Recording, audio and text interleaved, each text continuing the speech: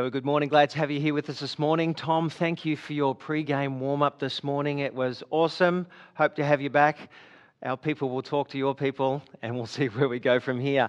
Last week, I said that the leadership needed to be more tactile as we deal with Corona. And then I was corrected because I used the wrong word. I really meant agile, because if we were tactile, we'd have to use more of this and do a lot more of this. And what I meant was that we were supposed to be more agile. So as we try and progress in the coming months, as we're responding to the various health directions that are being given to us, we need to be more agile and probably a little bit less tactile. So a little bit less of this and a little bit more of this. And things are changing all the time. And so it's good that you're connected and that we can sort of progress and explore different ways in which we might be able to regroup when that time is right. There's one thing I want to say to you this morning. It's simply this. God loves us and He wants to remake us. He wants to renew us. He wants to refresh us and give us life. 3 weeks ago, we woke to the news that there was an officer in another country who had arrested a man in broad daylight, and he and his 3 partners leant their bodies on his body. And one in particular leant his knee upon the neck of this particular man, and in broad daylight, as he was calling out for help and gasping for air, after 9 minutes of continued pressure on this man's neck, his life was extinguished. And when we woke up and we saw that news, we wrung our hands and we scratched our heads and we said, what is in us? And then we woke up 2 weeks later, or 2 weeks ago, to hear that one of our state MPs, one of our leaders in our state, had been filmed. And during that time he was being filmed in his office, he spoke in a particularly derogatory way towards a woman, in particular a female colleague. And furthermore, as he spoke that way, it revealed that he had been undermining the very fabric of our democracy. And when this was played on air, rather than fall on your sword, kind of the recriminations were trying to figure out who had done the recording in the first place so they could be caught. And so when we woke up to this news, we scratched our heads and we wrung our hands and we kind of wondered, why? What is this all about? And then last week we woke up to the news that there were 6 young teenagers in one of the suburbs of our state who had set upon another teenager. And they'd produced a knife and they'd plunged it into his body and they'd taken his life. And we woke up to that news and we scratched our heads and we wrung our hands and we said, what on earth? And then just in this last week, we awoke to the news that the person who held the most primary position in our nation when it came to the legal fraternity, one of the most powerful positions in our land, has been accused of using his position to misappropriate his access, if you like, and his power to influence younger women for sexual favours. We wrung our hands and we scratched our heads and we thought, what on earth is going on? They say that power corrupts. But I wonder if the truth of the matter is that power corrupts because there's something in you and I that has already been corrupted. Some years ago, my wife and I, we had a liquid amber, a large liquid amber at the front of our property. Branches spread wide and far. One of the branches spread over the power lines that were right in front of our property. One day I looked up and I saw that there was some fungus on the tree, both at the base and in the branches. And after a winter's fall, we found that some of the branches, some of the trunks weren't replenishing their leaves. And so I called in an arborist and I said, could you tell us the state of this tree? What is it like? And he looked at it, he gave it the once over and he said, well, I think if you fertilize it, if you just add some mulch to it, it'll come good, it's healthy, it's fine. A few months after that, without any warning, in the middle of the day, one of those branches that hung over all the power lines just fell. Such was the force of that fall that it took with it all of the power lines, and it cut off all of the power to about a third of Heathmont. That was our tree. For hours, power had been cut out. When the power company's arborist came and they had a look at the tree, he said, no wonder the branch was going to fall. It was always going to fall. Why was that? He said, because on the inside I found that it was simply rotten to the core. What is it that is in us that makes us do the things that sometimes we know are wrong but still do them? You see, those incidents that I just described, they didn't just happen through no fault. If you like, the tree was always going to fall. Why? It's because there was something wrong on the inside. See, at the beginning of this passage, when Paul writes, and he's writing to a group of followers of Jesus who had opened their hearts and their lives and their minds up to him, that they had believed that he was the world's true King and Lord, the world's CEO, that he'd come back to life, and that through him, God the Father was breaking in and bringing new life and fresh life to this world, and he'd filled them with his Spirit, and he'd brought them alive. And Paul, writing to them, wanting to impress this upon them, steps back for a moment, and he begins to describe their state of being before they'd come to know Jesus. He said, there was a time in your life in which you were dead. Oh, don't get me wrong. You were breathing, you were alive, but you were just disconnected from the source of life. How do I know? See, because there were branches in your life that were falling, and you know it. You see, there was a problem on the inside. And so God came, if you like, and fleshed himself that he might renew us and remake us from the inside out. In fact, Jesus himself said, it's not what goes into you that makes you unclean, it's what comes out of you that makes you unclean. And then he gave this list of things. He said, anger and deceit and lies and cheating and stealing and pride and envy and lust and greed. He said, all of these things are the things that rob us of life. And they disconnect us from the power source, from God himself. Some years ago when I was studying, I was invited to be part of a new organisation. And the would-be CEO of that organisation said, would you come in and would you help us out? We'll give you some training and you can be part of this kind of new organisation. And I was really excited about this. I shared it with a friend of mine who also knew this would-be CEO. And we were excited about being part of that. And actually, the would-be CEO said, I've actually seen someone else who is a respected person in our area, and he's also endorsed this work that I'm going to be proceeding with. We thought that was really great until my friend bumped into that other person that we mutually respected and mentioned to them that we were so glad that they had actually endorsed and given their approval to what this work was going on, this new beginning, this new task that was going to be formed. Only to find out that this particular person that we respected, he said, actually, I haven't had a conversation with this would-be CEO at all. In fact, I haven't endorsed them in any particular way, which left us being then really confused. I mean, who do we trust? We're wanting to start in this new organisation. We're wanting to be at the forefront. We're wanting to be trained, but there was something wrong. There was something not quite right. And so I had to make the telephone call.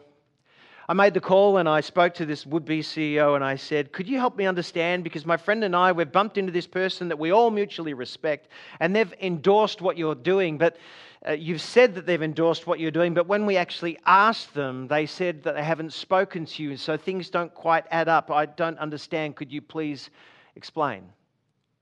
On which he replied very quickly. He said, oh, look, it just must have been a passing comment in the hallway. It wasn't anything particularly big, but it was just something that was going on. So I tell you what, I think it's just probably a misunderstanding. Well, unfortunately, we dug a little bit further and we just tried to clarify with the person that we'd respected. And when we pressed a little bit further, they said, actually, no, I don't know them at all. I know them, but I haven't endorsed them and I don't recall any of those things taking place. And so then I was in the unenviable situation where I had to call back again and press a little bit deeper.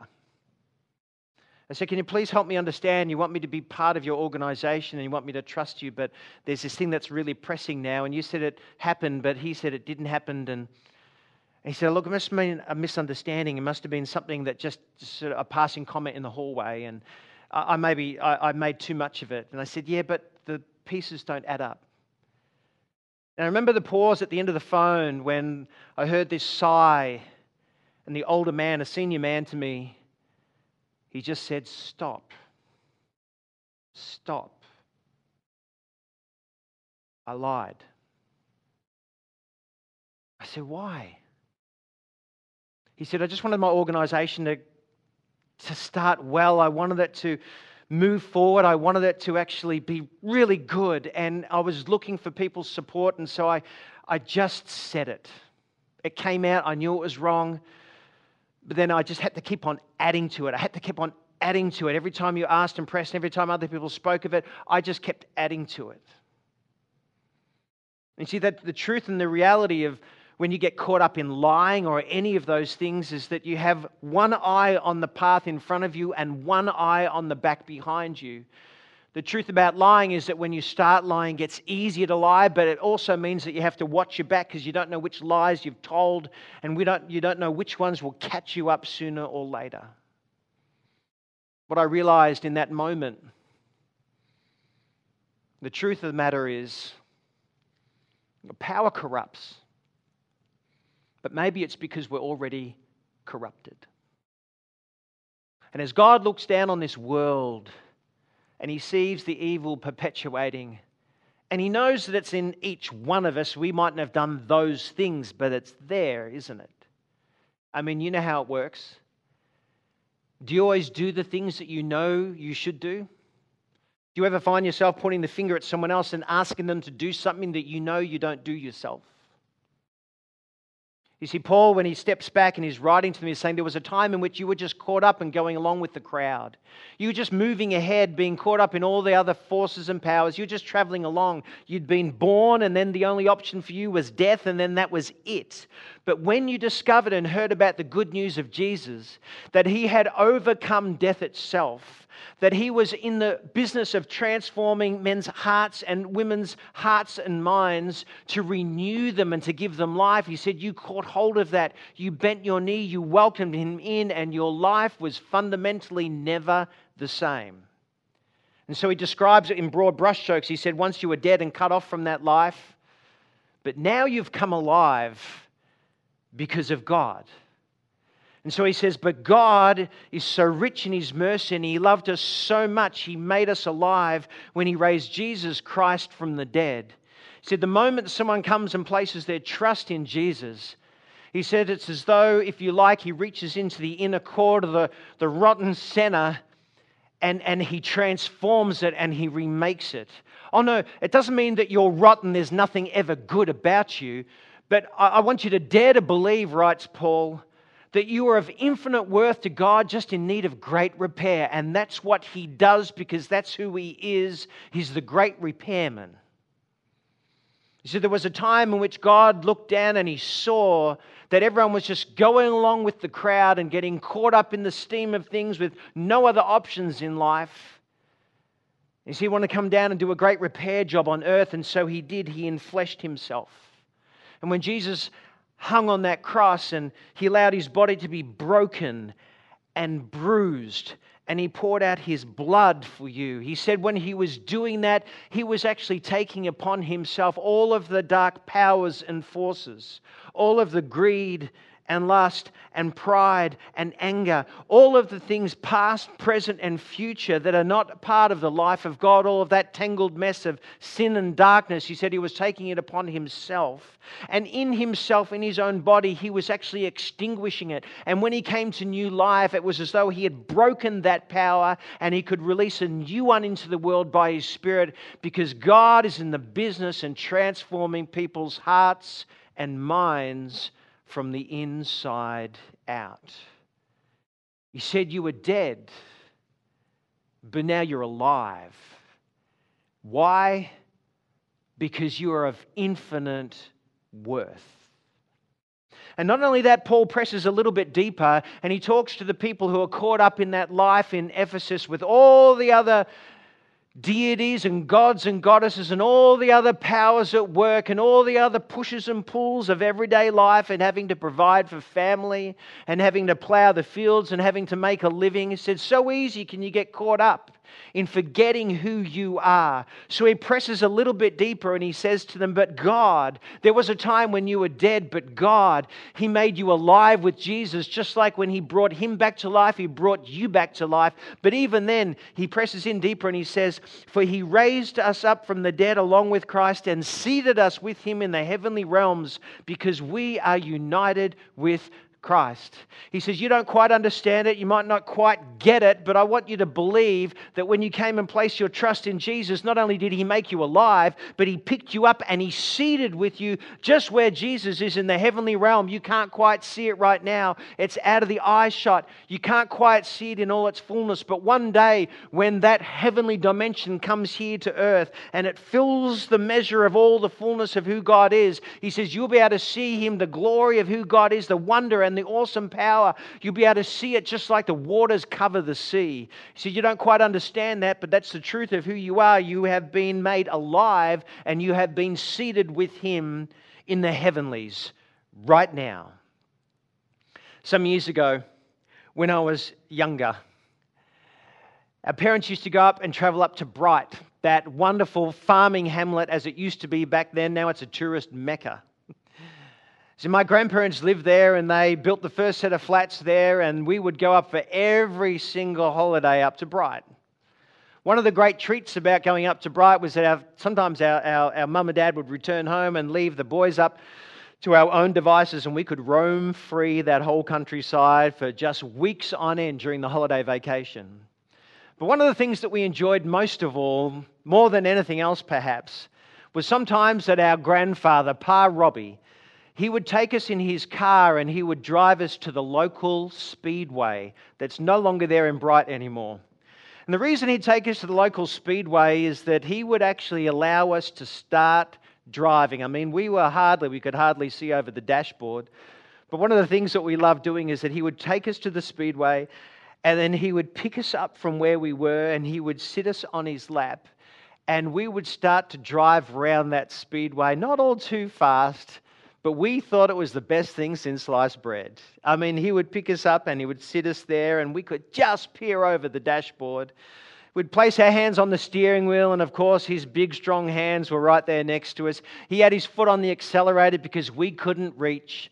But we thought we were kings as we drove around that speedway. We got a landscape view of the whole and we were independent young men driving a car and it was awesome.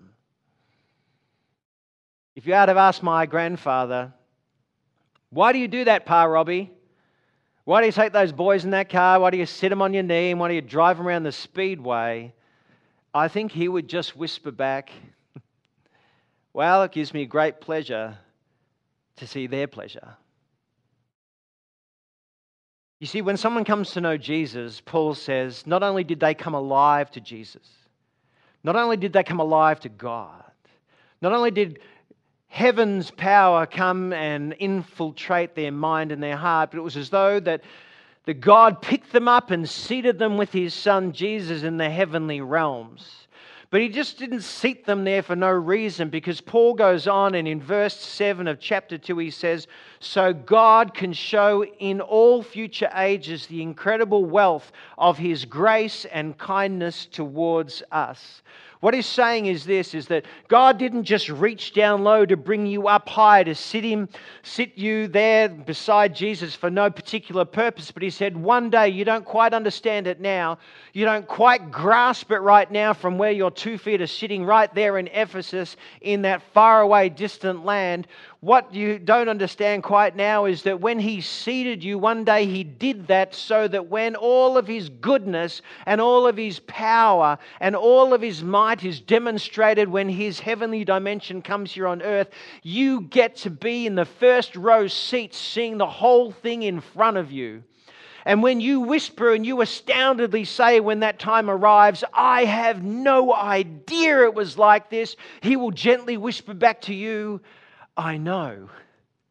I know you had no idea, but I've just put it on here for you because it's my good pleasure, because I just love to see the delight that you get when you see all that I have done for you.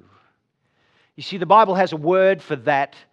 When God reaches down through no merit of our own, even whilst we're still caught up, even when the tree roots were rotten or the core was kind of going its own way, even when you and I consciously or unconsciously had said, God, get out of my life, I can do it my way, He reached down and He lifted us up and He seated us in the heavenlies. Why? So that one day when all of God's fullness descends to earth and we get the front driver's seat view and perspective, we'll go, oh my goodness, I had no idea. And He will whisper back, it's my good pleasure and great delight. And we call that grace.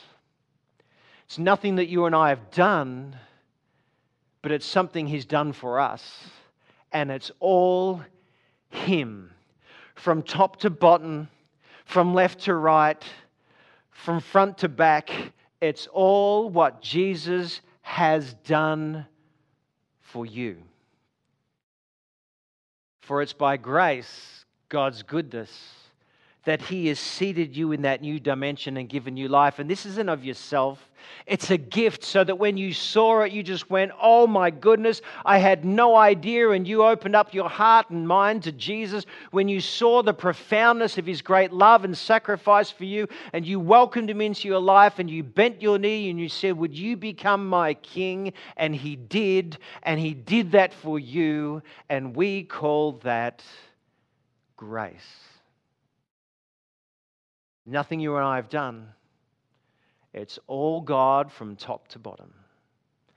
And so Paul presses a little bit deeper and he wants to remind them that they could get lost and entangled in the world around about them and forget and not remember who they are. And so what we pick up from last week and we add to it this week, he says, you want to know who you are? Who you are is whose you are and where you are.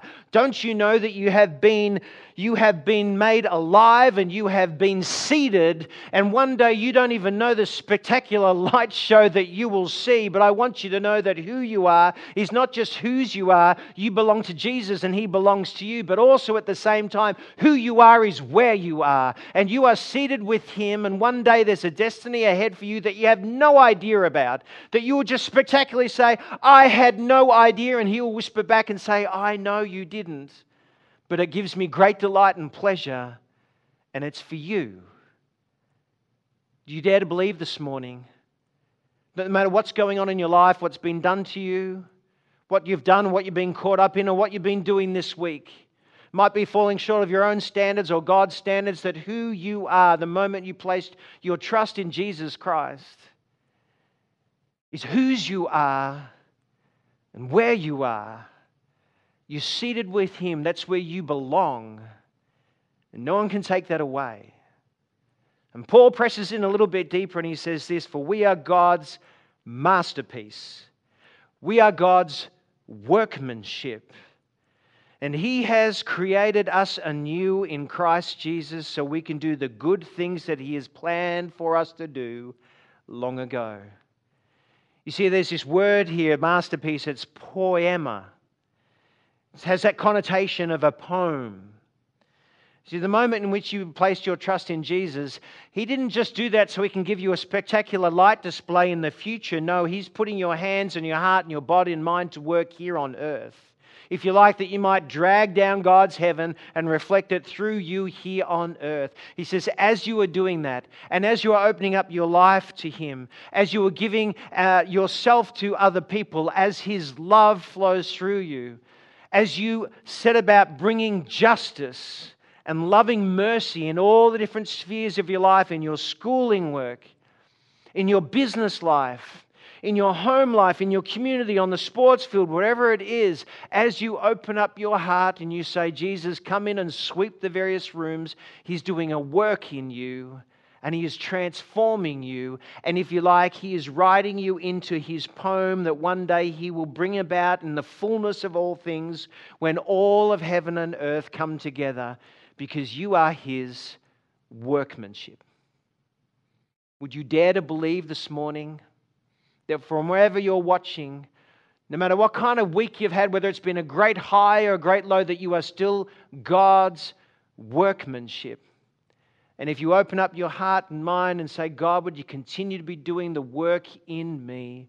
Fill me up. He will. Although it's not always experienced and seen. In the mid-1700s, there was a sailor, a sea captain, who was caught up in one of the most despicable, despairing trades, the slave trade.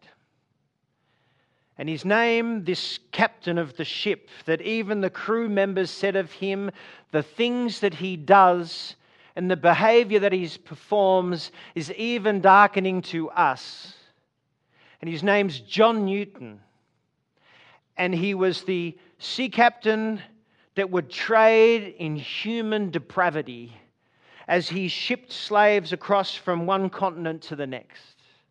It says of him in the mid-1700s that when he was on his ship, one particular day a storm arose, and the storm was so fierce and wild that the man who had climbed up on the deck before him got washed off, never to be seen again. And as he climbed up and took hold of the wheel, rather than lifting his head to curse God, he lifted his head to cry out to God. And in that moment, he said, something changed in me. A light was lit. And he said, I experienced an enduring power that allowed me to steer the ship to safety through the middle and the midst of that storm. Oh, his story wasn't one of radical instant transformation, but his story was one of gradual and slow working. But he said, nonetheless, there was that moment that I remember when God had lit His light in me, and it began to actually seep in and lighten up the rooms of my life. Well, just under 20 years later, this former slave trader had become a minister of a church. And he was in the habit each week of writing down and penning the words to a song that he would create in order for the people who were listening to remember what was actually being taught that particular day. Well, on this particular Sunday this week, he'd been penning words that would help them remember from whence they had come, from the great depths that God had reached down and lifted them up and seated with Him, what that word and what that experience was and where they had come from. So he took to paper and he wrote these words. Amazing grace, how sweet the sound that saved a wretch like me. I once was lost, but now I'm found, was blind, but now I see.